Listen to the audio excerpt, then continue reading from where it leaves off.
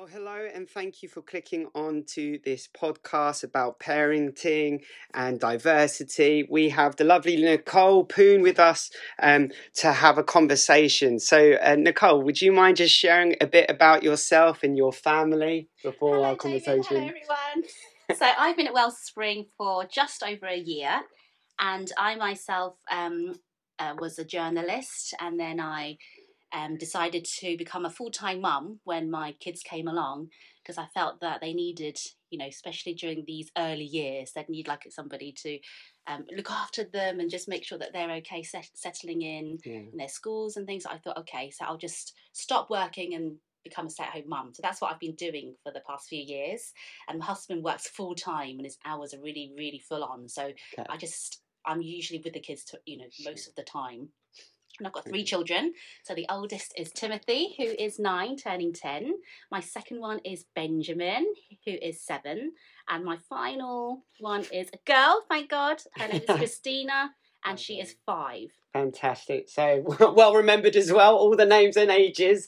And so family, 3 children, all, scattered within that primary age range and primary school. And so we just got a couple of questions to help us look at some of the things maybe you've experienced or dealt with, or even maybe you could just discuss and your thoughts on. But the first one is, how are you raising your children to love and accept others?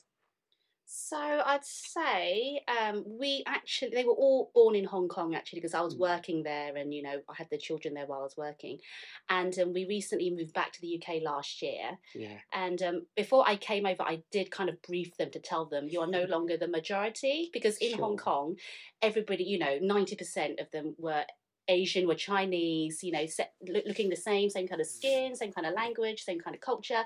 But to come back to the UK, where mummy was from, it's a little bit different, because you'll be a minority, right? So your classes will be, mainly white British or, Europeans, and you'll be maybe the only Chinese, student, maybe. And for that to happen, you'll have to understand that not everybody's going to understand, the way that our culture, or just the way things are, because maybe they don't understand certain things, and they'll probably wonder and become curious and sort of ask you questions. So you just have to, I just sort of prep them before they came. They're like, yeah, right, okay, you should be fine. So, children are resilient, aren't they? I did brief them beforehand, and sometimes I would ask them, so how was school? Did anything happen? Was it okay? And they'll be like, sometimes my oldest would come back saying, well, somebody in my class was just like calling me a funny name, and I was like, oh, okay, and what did they say? And they were just saying I was a Chinese man, just things like that. It wasn't really offensive, but it's just making him feel kind of like out of place or not accepted, kind of left out. And I said, right, okay, so this was exactly what mummy went through when I was young in the UK. It's actually very normal. Because people are different, and sometimes children don't really understand certain things. And maybe they're not trying to be mean, they're just curious, but it might come across as offensive or rude, but just try to give it time, because every child kind of learns at their own pace. They have experiences, according to their own backgrounds and stuff. So don't take offense, I said, because it's going to happen. You just have to stay strong and sort of like live with it. But obviously when it gets bad, then you'll have to tell the teacher. So and just in terms of how that could impact them in their outlook, how do you keep your children, or through these kind of negative experiences, say from prejudice or bullying just in general, how do you keep them, still accepting and loving and respecting towards their friends or their peers, or even those who've been rude to them? Yeah, it's very hard. I would say I'm still learning. It's a lot to learn for me, because I'm still a young parent, and learning as it goes. So I think the main thing is what you teach at home is very important. The love that you give them at home, the acceptance, the example, you show at home, you demonstrate. He's one of 3 siblings, and all of that, they all have different personalities, different interests, different characters. Even me and daddy are very different. How we interact, how we chat, how we work through our day, they are observing. So it's like, as Christian parents, I'm really thankful that we have God, because without him, I think our family would have just broken apart ages ago, because it's like there's so much forgiveness involved, so much unconditional love involved, you know, in a marriage and in a family, that just showing them that we always come back to Jesus in our times of difficulty, that just to see us, we pray as a family. So these are the life lessons they hopefully will pick up as they grow up and they have their own families. Because like for me, you know, I kind of like teach them and discipline the way my parents did to me, because that's the only way I know. You know, so I'm just thinking, oh, that's the only way they will know. So why not set a good kind of example? Well, we're not perfect. You know, I have my flaws. We both have, we argue, you know, we fight. Very normal. But at those times, they see us apologising to each other, because we try to make it deliberate to say it in front of them, so they see, oh, look, Daddy's going to give Mummy a hug now.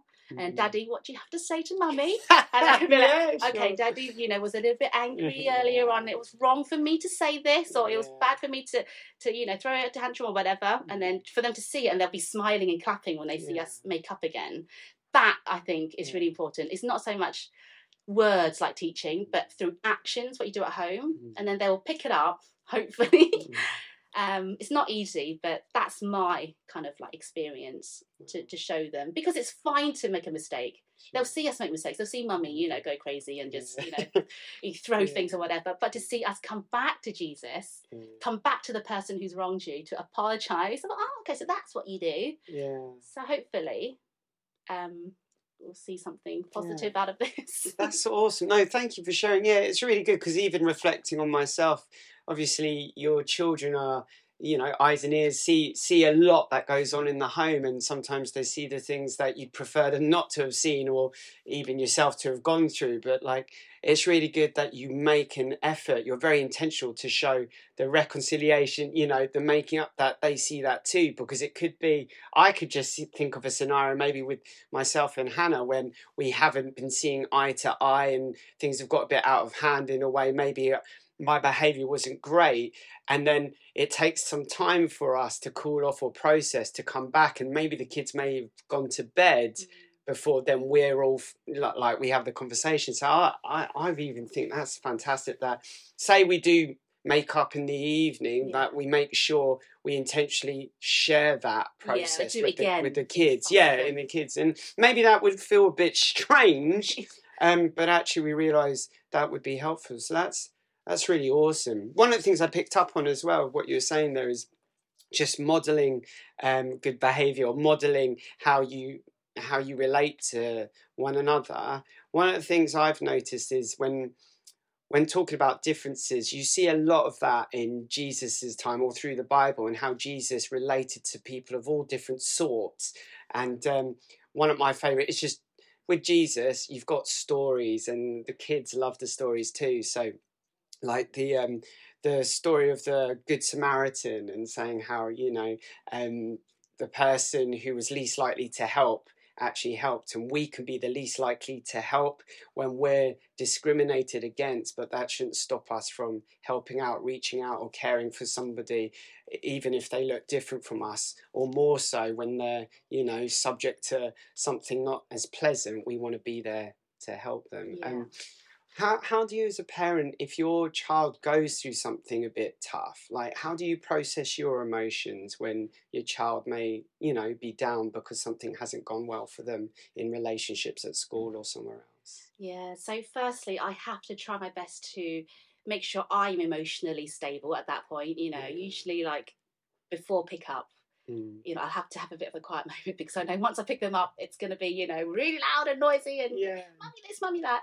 So I have to, it's a good reminder actually that I should, you know, spend more time with God daily before I do anything, before I make any decision, so that at least my mind is clear to give good advice, you know, so at least I'm not biased or angry or whatever. So when they do say that they want, you know, my older son is very kind of like, he'll always say, Mummy, can we have pillow talk before he sleeps? And he goes, and I'm usually really bad. I'll be like, Timothy, I've got 3 children to put to bed. Can you just go to bed and wait? Usually he waits, and then Wow. Most of the time I don't go back, but it's really, I feel really, really bad. But when they ask, definitely make time to go, because they don't always ask. And when they get older, they're not going to ask. But while they're still young and they ask, oh, can we have some pillow talk? Maybe he just wants to talk about what happened during the day, just share, or what we can have for breakfast tomorrow, what should I prepare for him? And that, he just likes to chat. I think be there as a parent when they ask, especially, just be there and see what they have, listen to what they have to say. Because I try to, it's really easy to say, but to actually do when you're in the midst of your busy life, life at home, and you've got things to do, put the washing in or whatever. But to really spend time with them, to listen, and whatever they say, you just, if you don't know what to answer, then just say that, should we just pray? Very good. Yeah, just be like, okay, should we just, mummy doesn't know the answer, I don't know what to do, I don't know your friends, I don't know how it works, in your peer group, whatever, but let's just lift this up to Jesus and pray, because God knows, and he is always there for you. Sometimes mummy doesn't come back to talk to you, like during the pillow talks, but God is there. You can pray to him, because one day me and daddy will not be here, right? Because we all pass on, and I'll just be like, and we're here to sort of like train you to know how to live your life, independently, and to have a relationship with Jesus. And I said to him, this is how mummy has survived like all these years. It's really just Jesus. And if you ever need any instruction, he's always there for you. So you can just pray, talk to him. And if there's anything else, I try to, but that is what I do, during those times when I'm just like, oh, I don't know how to answer, because I don't know if my answer's correct, because that's just coming from me, but I can try my best. But if that's not what God wants, then we should come back to him and say, God, this is your child that you've entrusted to me, but I don't know how to teach him. But God, he's your child, can you please do something? So lift him up in prayer, lift the kids up in prayer daily. So that definitely helps. That's so true. And I think, and so obviously it helps just, bringing your children before the Lord in prayer. But also I think just from you saying that, I'm reminded I grow in faith and trust in God for these kids. And you've said it yourself, that these children aren't actually mine. They belong to God, and it's my privilege to parent them, but they belong to God. And if they belong to God, that just brings about the reassurance God knows what they need.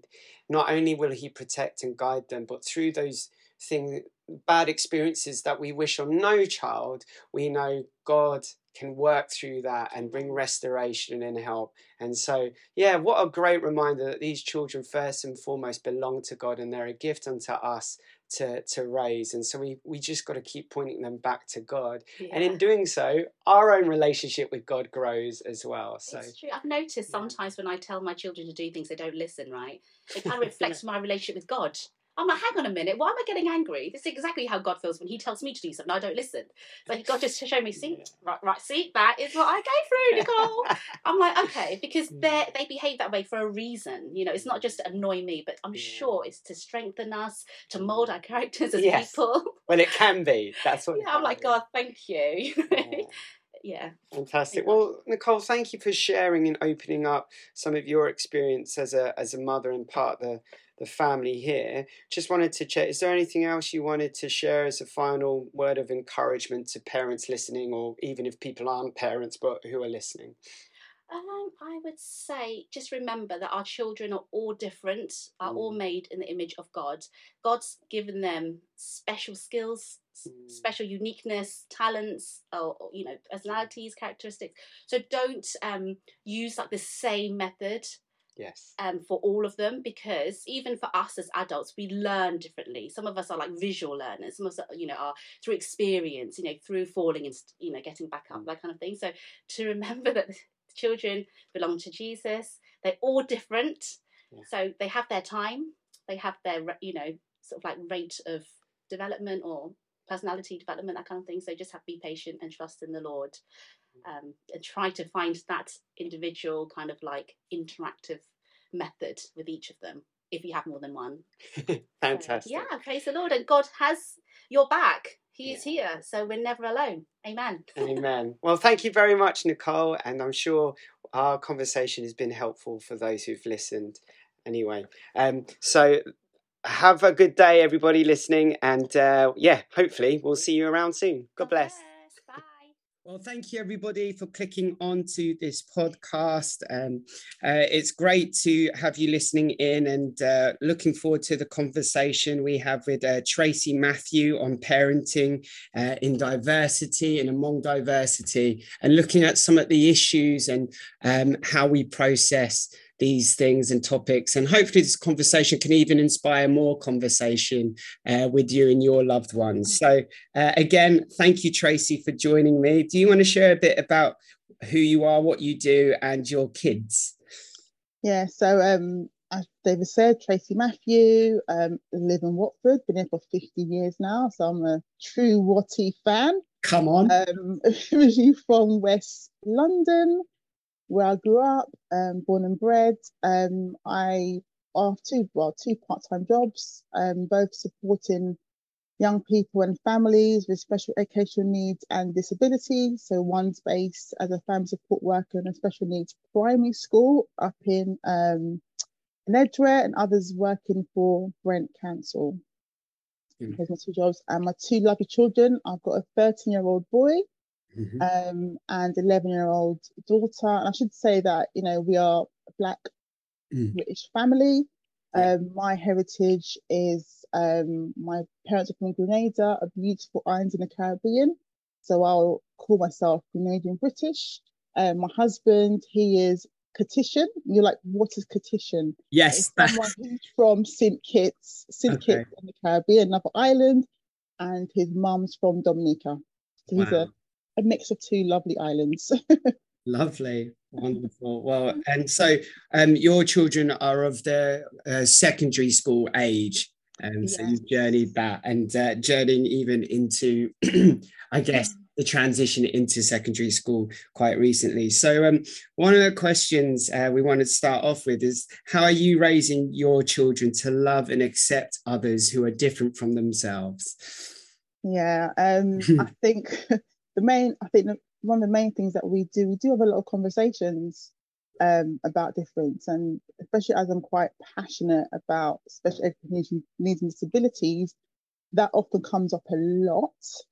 It can be, for example, times where we've seen people in the public who you can clearly see they have some sort of disability, whether it's an unseen one or actual one, and we'll kind of talk through that. Both my children have experienced children in their classes who have special educational needs, and often talk about that, talk about how they might feel being left out of, I don't know, social groups or friendship groups. Talk about, you know, the importance of being kind to each other, because it is about kindness.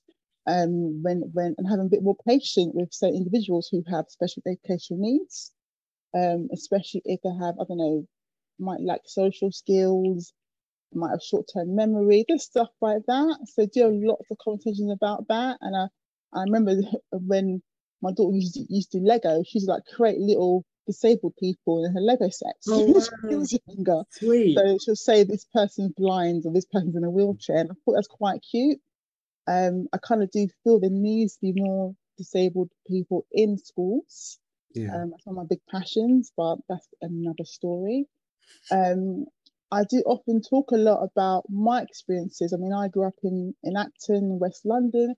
I went to a very diverse primary school. So I always felt accepted as a Black person in those schools. I used to show them my first reception photograph, where you see every single culture is just there in this picture. And that was in every single year of my schooling. So they kind of seen that. And I know that for my husband, he does speak to him about his experiences of being in school. And for him, unfortunately, he had quite a negative experience. So he grew up in a Catholic school in a very diverse area of London, Northwest London. But I think there's only a handful of Black children in that school. So throughout primary, he was regularly called N-words, if not daily, definitely weekly throughout schooling. So he often talks about his experiences about that. And I'm forgetting the question, David. What was the question again? That's all right. Good context to understand. So how you're raising your children, particularly to, you know, love others and embrace diversity, embrace differences. Yeah, I think it's just mainly conversations. Mm. Just having when there's opportunities to kind of discuss things. Maybe we've seen something on TV, Mm. and kind of talk through things. I think mainly that. Yeah. And also just letting them know that obviously you can not agree with someone's lifestyle choice doesn't mean that you are not gonna that you shouldn't love them. Very good. We often talk about, friends and family who have certain lifestyle choices that we not necessarily agree with, but we still love them as Yeah. people. And I think that's a very important point to kind of let them know. You have to still love others, Yeah. despite having, agreed to kind of disagree on certain things, and that's okay. Mm.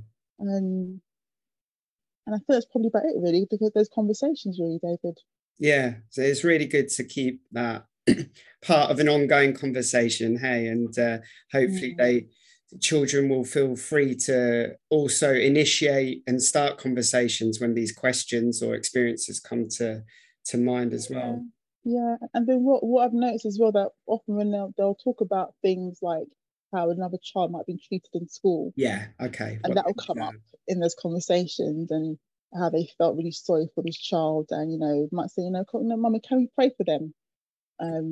Let's pray for them and things like that, because obviously they've seen the way other children treat other children unkindly, because maybe they might have an accent, for example, and they laugh at them when they're kind of reading out stuff in class. And it's quite obvious. So we talk about how that person might feel being on the receiving end of that kind of bullying or mockery, because they're different. Sure. How about personally for them, if you don't mind sharing, or maybe for yourself? You talked about your husband for a bit, Otis, but for when they've been or you've experienced like discrimination or prejudice, or they've experienced bullying, hopefully you've been able to have a conversation about that. Have you any experience to share on how you dealt with, or at least maybe not even dealt with, but you've had the conversation? Yeah. I don't think I've talked much to them about things I've experienced. And to be honest, the things I've experienced have been very, very subtle. And I couldn't say this was someone discriminated against me because of the color of my skin. It wasn't that. I couldn't actually label that because it was so subtle, but you had those kind of gut feelings. But I know, like, over the years, and certain things in the news has happened in society that has kind of created conversations with my kids. You talk about George Floyd incident. I remember one time when it was all kind of in the news about so even before that, sorry, the shootings in America by the black people being shot, black men being shot by the police and being shot dead, and that was in the news a lot. I think my son must have been about 9, my daughter about 7 at the time. I remember we were driving somewhere or from school, and my son said, "Mummy, why are they killing black men? Why are the police killing black men in America? I don't want to go to America. They might shoot me." And David, the tears in my eyes, I was just crying, driving this car, thinking, "Oh my gosh, I got to be speaking to my children not only about sexual exploitation, or I don't know, grooming or cyberbullying.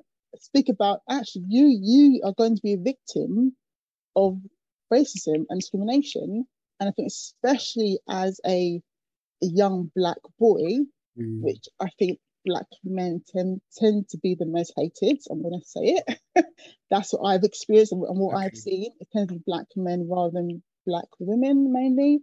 But I've got to teach them this is going to happen to you. And over the years, I've been happening in the news. I mentioned George Floyd. I mentioned the football and racism. These things do come up, and we have those conversations.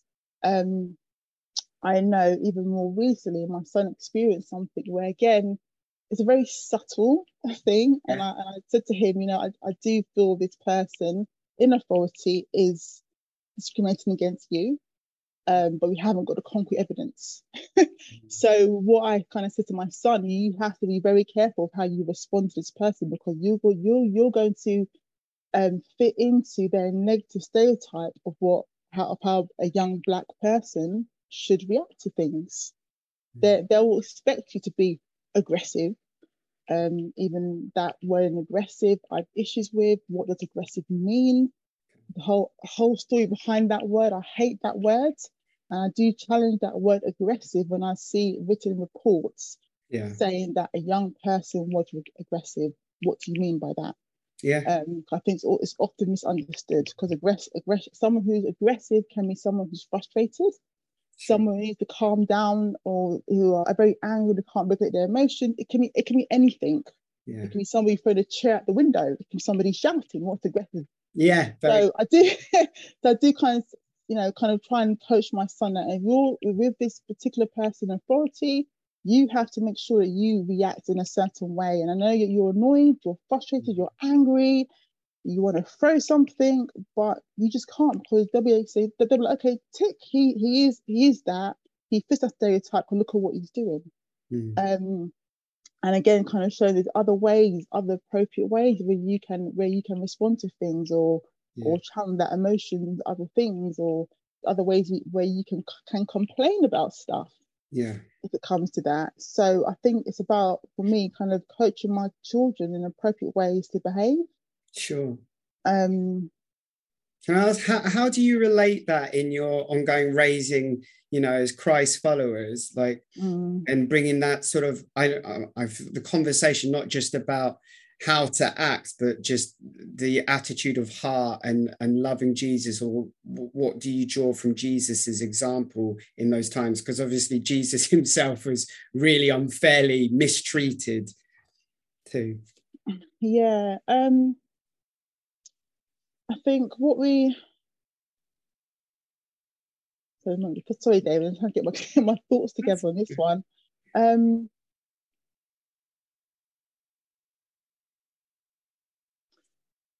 I think what some of the things I do kind of draw on is especially the kind of the thinking of the fruits of the spirit, and thinking about being patient, being kind, and stuff like that. I do kind of draw on those type of themes with them. How in those situations, I know it's really hard, that's where you can cry out to Jesus for help, the strength to kind of like have that pause moment, the strength to kind of breathe for a bit before you react and you respond to certain things, and how he can help you through those situations. That's what I tend to talk to them about.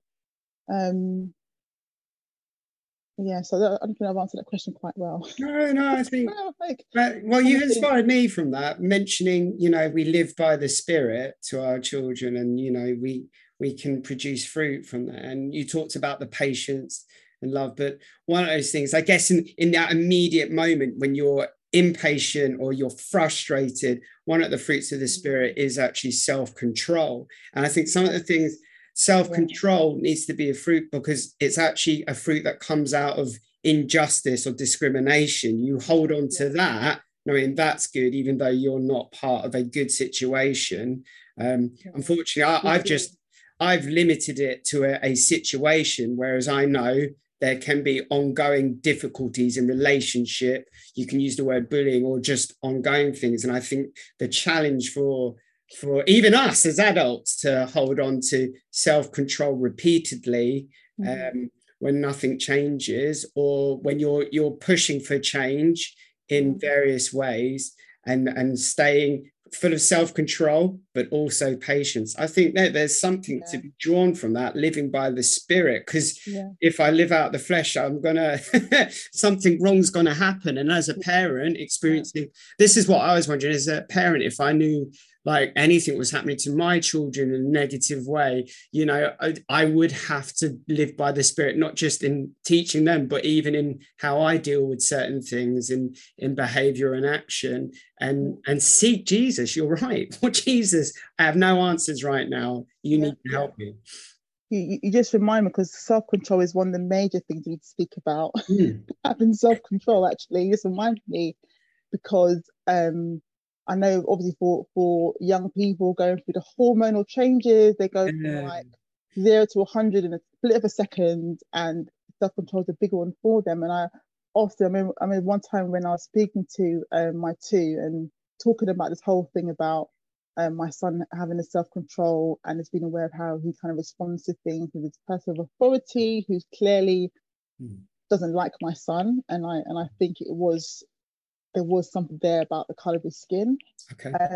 And I mentioned about a situation that happened to my husband many, many, many years ago, where he was on a busy train coming back home from Watford, and there was I think it was a man on the train.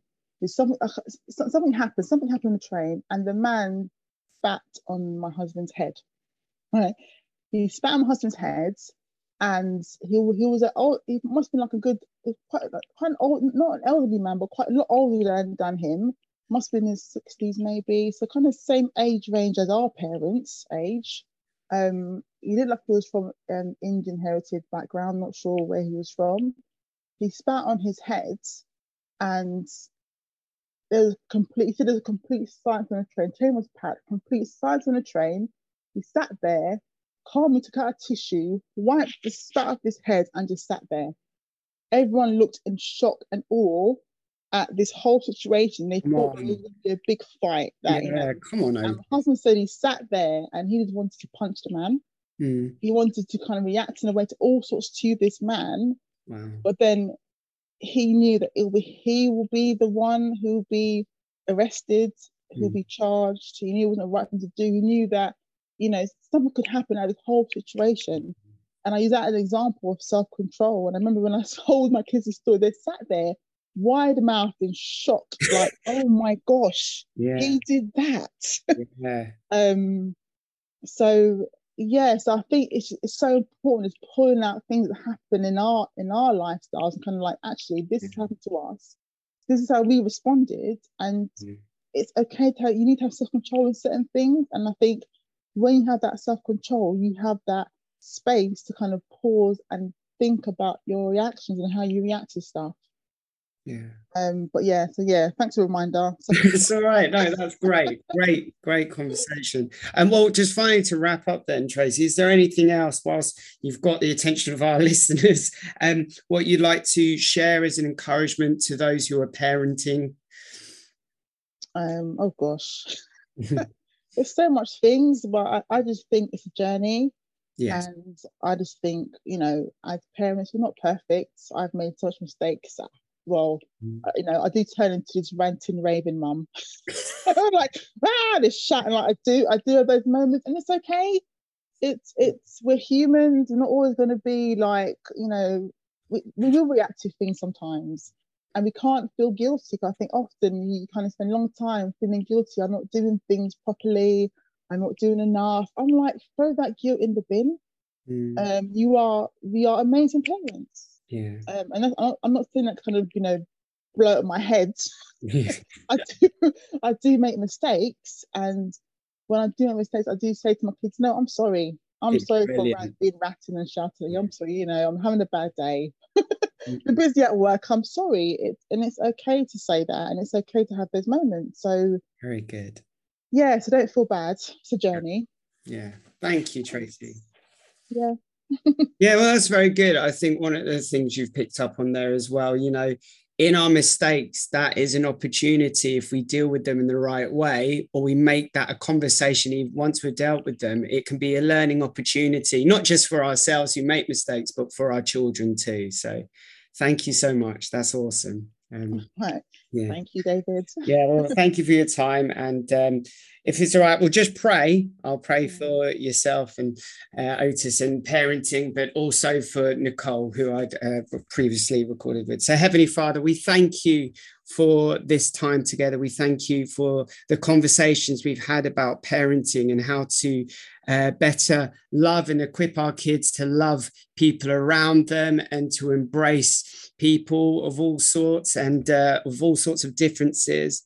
But Lord God, we do ask, Father, for your ongoing wisdom and patience, Lord, and love and understanding as we go about parenting. And I pray, Father, especially for Tracy and Nicole and their families, Lord God, that your hand of blessing and protection would be over them. And for all our listeners, Lord God, I pray, Father, that you would continue to lift our heads, to look to you, to look to Jesus and the example he set, Lord God. And pray, Father, that you'd help us to trust in you. We realize our kids are not our own. They belong to you first and foremost. And it is our privilege to raise them, Lord, to know you and to share your gospel amongst their friends and where they're at. So I pray, Lord God, for all those listening, that you would fill them with hope today and fill them with your Holy Spirit. In Jesus' name, amen.